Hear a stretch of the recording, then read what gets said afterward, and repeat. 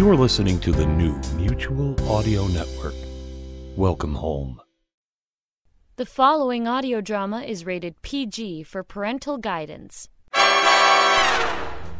Once again, Decoder Ring Theater presents another page from the casebook of that master of mystery, that sultan of sleuthing, Martin Bracknell's immortal detective, Black Jack Justice, starring Christopher Mott as Jack and Andrea Lyons as Trixie Dixon, girl detective. The name's Dixon. Trixie Dixon, girl detective. Ask 10 people what they think of the police and you'll get 10 different answers. Me? I've always had a soft spot for them. I've always been a sucker for a man in uniform. Some people feel differently. Black Jack, for instance. To Jack, the boys in blue are an ill wind that usually blows no good. Sitting in the interrogation room listening to the wind that bellowed out of Lieutenant Sabian, I was starting to see his point. Dixon, I'm asking you for the last time. Where's your boss? That was the last time? Yes. Good. Well? Well, what? Where's your boss? Another broken promise. Mother always said not to get involved with a policeman. You're not gonna wiseacre your way out of this one, Dixon. This is a murder investigation, and around here we tend to take those fairly seriously. Well, speaking as a taxpayer, I'm thrilled. Look, I want a straight answer, and I want it now, or I book you as an accessory. A straight answer? Sure, kitten. First of all, I don't have a boss. Jack Justice is my partner. That's not what... Not what it says on the door, I know. Secondly, for the 45th time, I'm not answering questions till my lawyer gets here.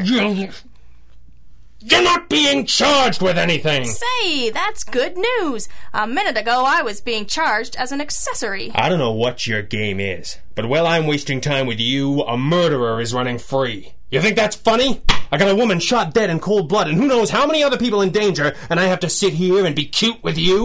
You're gonna tell me where Jack Justice is, or I'm gonna find a way to make you very, very sorry. What do you think about that? Not bad. Nice non-specific threat, lots of growling and slamming the table. I think you'd have most girls in tears with that one. I also think you're a blowhard and a bully. It's not that I can't cry, Sabian. I can cry real good in front of a disciplinary committee or a judge if I feel so inclined.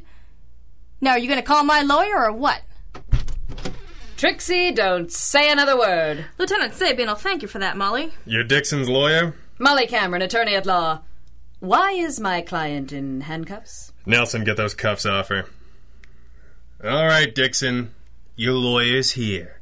Now, would you mind answering a few questions, or should we all have tea first? Just a minute. She's got immunity on anything revealed in this interrogation. This is a murder investigation, Counselor. I can't give out hall passes. Nothing in her statement itself will be used against her unless she talks her way into a murder charge. Best I can do. It's all right, Molly. They're not after me, are you, Sabian? They're after Jack. Jack? Oh. Well, shall I call the hangman, Lieutenant, or would you rather? Jack and Molly used to date. Date, Greco-Roman wrestling, you say potato. Geez, now there's two of them. All right, Dixon, spill it. Well, since you asked so nicely, it all started a couple of weeks ago. I'm not interested in a couple of weeks ago. I want to know where Jack Justice is. Sabian, there's a rhythm to these things. If you interrupt me, I lose my place. Ah, Christmas. Just sit there and make notes, Lieutenant. Trixie's awfully thorough. That's what I'm afraid of. It all started a couple of weeks ago. Jack and I were engaged in one of a private detective's favorite pursuits, a staring contest. Jack was staring at the door, and I was staring at the phone. Ha! I win again. All right, hotshot, don't leave the pigeon out on the ledge. Can I help you? Is this Jack Justice Investigations? Our guest wasn't much to look at. Arthur Moran, 5'7", actuary for an insurance company, 47 with a wife 15 years his junior. You can guess why he knocked on the door. Mr. Moran, I know how you feel. A fellow'd rather have a gun to his temple than live every day wondering about his own wife. If your suspicions are wrong, then you should know that so you can relax. But if your suspicions are right, well, you should know that too. I'm afraid the whole thing is just too humiliating. There's no need to feel like that, Mr. Moran. We're professionals, and I'm sorry to say this kind of work is more and more common these days. We've handled this before. We can get the goods on Mrs. Moran, if, God forbid, there are any goods to be got. And if not, we can put her in the clear once and for all. A week's surveillance and you'll have names, dates, addresses, and pictures. No. No pictures. Well, Mr. Moran, help me out here, Trix. Mr. Moran, proof of infidelity can be very important should this come down to a divorce case, sir. Getting photos now would probably save you time and money later on. It just seems so... No. I'm afraid I really must insist. No photographs. We tried to convince him, but he wouldn't have it. He was adamant, no pictures. Jack shrugged it off, said he'd want pictures all right, but we'd warned him fair and square. When he wanted proof later, he could pay all over again. His money, said Jack, and we both knew we could use it. We followed Mrs. Moran for a week. She was tall, and she sure turned a lot of heads walking down the street all right. It wasn't easy to see what she'd seen in Arthur Moran in the first place, but it didn't make it right. Sure enough, Wednesday afternoon she made her way to a small apartment block on the other side of town. She walked up 3 flights and knocked on the door of room 422. A dark-haired man answered the door, and they both disappeared. Jack tailed the man when he left. He went home to a nice place uptown. He was a doctor, name of Brochet. Had a practice in the Cumberland building. He had the apartment rented out under his middle name, which is pretty unoriginal, but it's just possible he hadn't done this before. Possible, but unlikely. We watched the apartment for a few more days.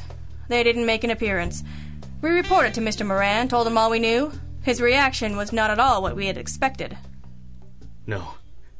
No, I can't believe it. You must have been mistaken. There's no mistake, Mr. Moran. Can I get you a drink at all? I'll tell you what I want. I want you to watch this apartment of yours, day and night, for a week, and give me a thorough report of any traffic. Whatever you say. Maybe this time some photographs will convince you. No, Mr. Justice. I've said it before, and I will say it again. I am the client, and I insist no photos. So began week 2 of what we come to call Moran's Folly. This time it was even easier. Instead of following Mrs. Moran around, we took a space in the office building across the way and waited for the chicken to come back to roost. And they sure weren't shy about it either. I don't know if they were exhibitionists or just didn't think anybody was looking, but they never made a motion to close the blinds that covered the big picture window in the bedroom. At the end of the week, our report to Moran was just as we'd expected. Wednesday afternoon. Same time, same place. It seems the good doctor has found a replacement for his golf game. Jack. I'm sorry, Mr. Moran, but that's the way it is. Your wife meets this Dr. Brochet on Wednesday afternoons at an apartment in a neighborhood neither is likely to be recognized in. The rest of the time, the apartment sits empty. Every indication says this has been going on for a while, and nothing indicates it's going to stop anytime soon. Arthur Moran had gone away angry. Angry at us. Said we'd wasted his time and taken his money for nothing. But the next afternoon he was back with an apology and a new assignment. I need to be sure. I need to see for myself. I need pictures. Jack just shook his head a little. I think he felt sorry for Moran. He knew the little guy didn't feel right about snooping on his wife, and it meant a case that would have been closed in 3 days was still open. But what was bad for Moran's bank balance was good for the agency, and we packed our kit and headed back to our vantage point the next afternoon. Boy, oh boy. Peeping Tom time. My mother would be thrilled. Your mother strikes me as a closet voyeur. Leave my mother out of this. I can't help it if she's sweet on me. She just likes the company of a man her own age. Ouch. Say, looks like we got movement over there. Is it Mrs. Moran? Better. It's Dr. Casanova. Why better? Because we got a nice shot of him opening the door for her. Smile, Pally. If I know my spiteful husbands, your wife will be seeing these snapshots too. Dr. Brochet wasn't alone for very long. When we'd arrived, the Venetian blinds in the bedroom were already closed. Jack had cursed under his breath, but it didn't matter all that much. The two of them carried on in the hallway in full view of our camera for a good long while, and got far enough along in the proceedings to convince Mr. Moran we'd been straight with him. Finally, Brochet reappeared in the hallway. He looked back into the bedroom, put on his jacket, picked up his hat, and left, giving the hallway a quick check on the way. Jack snapped a few close-ups of Brochet on the way out, and a few more of him leaving the building. The room was still quiet. An hour went by. We figured the lady was freshening up. Another hour went by. She could have been taking a nap. Soon it was 6:15. Still no sign of Mrs. Moran. Something wasn't right here. I stayed in the window with the camera and Jack crossed the street to knock on the apartment door. 8 minutes later, Jack must have been tired of waiting because the front door opened, and as he walked up the hallway, he grinned and winked in the direction of the camera. He looked into the bedroom, then back to the window. His face was grim. He went into the bedroom and left my line of sight. A few seconds later, a small man with a dark complexion swung open the front door hesitantly. He seemed to be calling out to anyone in the apartment. He looked into the bedroom, jumped back, and ran out of the apartment top speed. I could hear him yelping from across the street. I never saw Jack leave, and by the time I got to the street level, you bulls were all over the place. You've got the camera. Your boys in the lab should have the film developed soon enough. Besides that, I can't tell you much. I don't know where Jack went, where he is now, or even what you want him for. What we want him for? Sister, ain't that obvious? Blackjack Justice is wanted for the murder of Mrs. Janet Moran. You are listening to Blackjack Justice from DecoderRingTheater.com.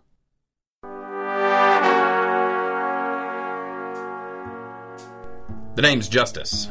Jack Justice. In my line, things are rarely simple. Since I hung up my shingle, I've been stood up and shook down. I've been stabbed, sapped, sucker-punched, and shot at. That's why there's nothing that gets under my collar quite like somebody taking a nice simple job and turning it into a hassle. And no disrespect to the memory of the late Mrs. Moran, but that's just what her killer has done to me. The lock hadn't been difficult to work. I left the door half open in case of a sudden need to beat a hasty retreat. Mistake number 1. But, after all, our client hadn't said a word about paying social calls on his wife. Just get pictures of her and her lover. We'd done that all right. But while she was out of our sight, someone had to put a bullet right smack between her overly sculpted eyebrows and her long blonde hair. It had been a few hours by the look of her. The blinds in the bedroom window were closed, but we'd had a camera trained on the apartment door, and the only person to go through it had been her lover, Dr. Brochet. The last thing a Seamus needs to read in the papers is a report of how he sat watching an apartment containing only a beautiful corpse while the murderer made tracks. So as soon as I saw the lady sprawled on the floor, I knew I had to get my hands on Brochet before the law did. Private Eye Nab's killer makes a better headline than Justice is blind. Hello? Is anybody home? You left your door open. Hey, what are you doing? I whipped round and was face to face with a small man with a dark complexion and a wild look in his eye. Before I could say a word, he'd taken in the gory scene, jumped to a wild conclusion or two, and run out of the room shrieking like a little girl. I had to act fast. If I waited to explain myself to the boys in blue, they'd have me downtown faster than you can say Jack Robinson, and I could spend the few remaining hours before the morning edition went to press sweating it out in an interrogation room, in which case I might as well close the agency and try my hand farming bananas at the Arctic Circle. I could hear the little man pounding on doors, yelling blue murder. The place would be swarming with John Laws soon. There were footsteps in the hallway. I ducked into the next room and saw the fire escape outside the open window. I climbed out on the landing and raced down the stairs. I hit the bottom at top speed. The escape ladder was already down, and I climbed it without another thought. I could hear the sirens of the bulls arriving on the scene, and I made tracks down the alley. Trixie could handle the cops. She knew the routine. Hey, taxi! Where to, Mac? The Cumberland building, and step on it. I made tracks as fast as I could to Brochet's office. By now it was after 6, and I figured the odds of him being there were slim to none. But if possible, I wanted to take him alone. I never liked doing this kind of thing in front of a man's family. Too many variables. My cabbie was a big man, with half the Dead Sea flowing out from under his salt-stained cap. He liked to make small talk, and was under the mistaken impression that everyone shared his enthusiasm for the Dodgers. I pretended to be interested and let him ramble, figuring he'd be too involved with himself to pay much attention to me. Mistake number 2. He insisted on waiting outside while I checked the offices, which were dark and locked up tight, with a carefully lettered sign behind the glass inviting me to come back tomorrow at 10:30 or call for an appointment. The baseball fan drove me uptown to Brochet's home, and I sent him away. The constant rambling, punctuated by "don't you think," was too much to take. I took a good look at Brochet's house. This cat had it easy. Why should he risk it all by shooting the Moran dame? Maybe she threatened to spill. Not that she didn't have a pretty sweet deal herself. Didn't make a lot of sense, but it's like that sometimes. Maybe Brochet just got tired of her and had the bad luck to do it with somebody watching. I don't much care. There were no lights on inside. I rang the bell and waited. By the time I was sure there was no one home, the sly movements of lace curtains from the houses to the right and left made me think twice about letting myself in. There's no burglar alarm in the world as effective as nosy neighbors. I took a walk down the block looking for a place to cool my jets till Dr. and Mrs. Brochet got back from wherever nice fellas take their wives while still reeking of their girlfriend's perfume. I rang the office in Trixie's apartment from a payphone. No dice. Which meant she was probably downtown. I wondered how much time I had. All of a sudden a car pulled up and I heard a familiar voice. Hey, Blackjack! Get in the car. Hey, Freddy. What are you doing up here? It was Freddie Hawthorne, small-time operator and an occasional broker of inside information. Trixie called him Freddie the Finger, mostly because it really bothered him. Freddie dealt a little in tips for detectives of the strictly private variety, but he was no pigeon. What he was doing in this neck of the woods, I don't want to know. For Pete's sake, Blackjack, get in the car. All right. Hey, Freddie, slow down. I'm waiting for a friend to come home. Jack, you've only got one friend in this neighborhood, and it's old Freddie Hawthorne, see? All right, take it easy a minute. I'm right in the middle of something here. I'll say you are. What's that supposed to mean? The Bulls are turning the whole upside downtown looking for you. You're lucky old Freddie found you first. What are you on about, Freddie? There's a whole, what do you call it? A dragnet out for you. A dragnet? For what? On account of that dame you iced. Dame I... Freddie, I haven't iced anybody in weeks, okay? That's what you say. Old Betsy, she says different. That's when Freddie pulls an old blanket off the seat between us to reveal his pride and joy. A stolen police radio. Just the kind of thing that comes in handy when half your racket is playing lookout for the real crooks. We rolled up the windows and switched it on low. Sure enough, half the talk on the squawk box was all about yours truly. The latest was a report from a cabbie saying he'd taken a fare that matched my description to the Cumberland building and an address uptown. I muttered a private hex on the Dodgers, and Freddie made tracks in the direction of nowhere in particular. If they weren't looking for Brochet yet, it meant Trixie was still stalling to give me time. But why? Based on not much of anything, with a bull so sure it was me that pulled the trigger. Sabian. It's gotta be Sabian. Who? Lieutenant Vic Sabian. He's never exactly been my biggest fan. His list of usual suspects is one guy long, which is odd considering he's never hung me yet. Maybe this time he figures I'm being lucky. Sabian's not much of a human being, but he's an okay cop. If he's on the case, he wants the real killer even more than he wants it to be me. So this lady, she was sleeping around, huh, Jack? I don't know that there was much sleeping going on, but I get your general drift. Boy, oh boy. If I ever caught my Alice at that, I don't know what I'd do. What do you figure Alice would do if she ever caught you? That's easy. Yeah. So where we going, Blackjack? Do me a favor, Freddie. Pull over by that payphone. Freddie was nervous about stopping the car, but he did it right enough. I stepped out, trying to look nonchalant, but not so nonchalant as to attract attention, which is a heck of a tightrope to do the foxtrot on. I closed the booth behind me, dropped a nickel in the slot, and called my lawyer. Francis, Jack Justice. Oh, you've heard. Don't start salivating over fees yet, Francis. I'm even more innocent than usual. Listen, my gut tells me Trixie's having tea and cookies with Lieutenant Sabian right now. Think you can get a message in to Molly Cameron? Good. Now listen carefully. Who is it? It's the police, Mr. Moran. It's about your wife. My wife? But I've just come back from identifying her body. Yes, sir. There's a new development. Yes, all right. One moment. You! That's right, Mr. Moran. Sorry if it's a little late for social calls. You killed my wife! You've been talking to Lieutenant Sabian, I see. Don't get too excited. He thinks I kill a lot of people. Step back inside, Mr. Moran, and don't get cute. This pistol is aimed right at your heart. What are you doing? Just step inside, Moran. No, don't bother with the door. I won't be staying long. Here, step into this room with me. Nice and slow. Are you going to shoot me, too? Oh, you're good. You're very, very good. I didn't think you had it in you, Moran. What do you mean? You seemed so mild-mannered. Didn't feel quite right having your wife tailed. Didn't want any pictures. But once you were sure, you found the will and a way, didn't you? We told you where the apartment was. We told you it was empty 6 days a week. You went away mad, but you thought it out. You scoped the place. I don't know how you got in the first time, but you did it. Maybe you bribed the super, maybe you broke in. Someone will have seen you. You set things up just the way you wanted, with the window and the fire escape. Then you came back to us wanting proof. wanting pictures. You're talking nonsense. You figured those pictures would be all you needed to put your wife's lover away. You got your revenge on both of them for making a fool of you. You can't prove any of this. It's not my job to prove anything, Moran. That's for the cops and the prosecutors. You figured as long as we saw 2 people enter and 1 leave, we wouldn't ask any more questions. But last week, we spent 7 days staring at that apartment, and the blinds were never down. When Brochet showed up at the Love Nest this week, the blinds were already down. Someone had been in there. Someone who didn't want us to see everything.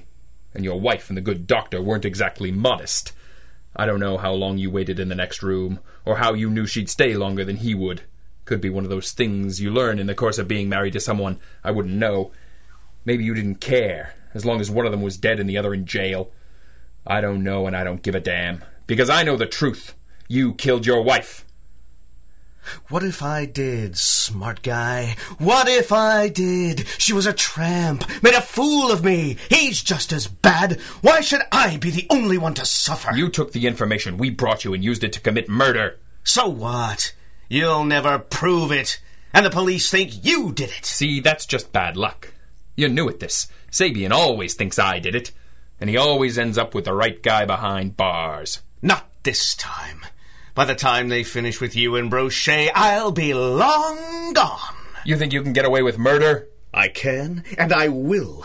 And that gun's not going to stop me. Yeah? How about this one? Or this one. Who? Mr. Moran, allow me to introduce you to Lieutenant Sabian. Miss Dixon you already know. Charmed, I'm sure. Justice got a message to me through his partner's lawyer. We followed the 2 of you in and heard your confession from the hall. It'll never stick. I was at gunpoint. You don't get it, do you, Moran? That confession will be enough to hold you while Sabian and his boys find out where you fouled up. You're an amateur and then not. You killed your wife and they're gonna see you swing for it. All right, Moran, let's go. Oh, and Mr. Moran? What is it? The police were kind enough to develop the photos free of charge, but you still owe us $50 for this afternoon. We'll be sending you a bill. Sometimes the answer is right in front of your eyes. Sometimes you're so busy chasing what you think you saw, you can't be bothered to stop and look again. Arthur Moran almost flew in under our radar. If he'd run right away, or if he'd waited, days, weeks, months. But he tried to get cute. Tried to use us as agents of his revenge. Sometimes justice is blind. But not today, Arthur Moran. Not today. Blackjack Justice, Episode 3, Justice is Blind, was written and directed by Greg Taylor and starred Christopher Mott and Andrea Lyons, with additional voices provided by Leslie Livingston, Jonathan Lear, Peter Nichol, and Greg Taylor. This recording and the story, characters, and situations depicted within are the property of their author and creator and protected by copyright. Until next time, remember, DecoderRingTheater.com is your address to adventure.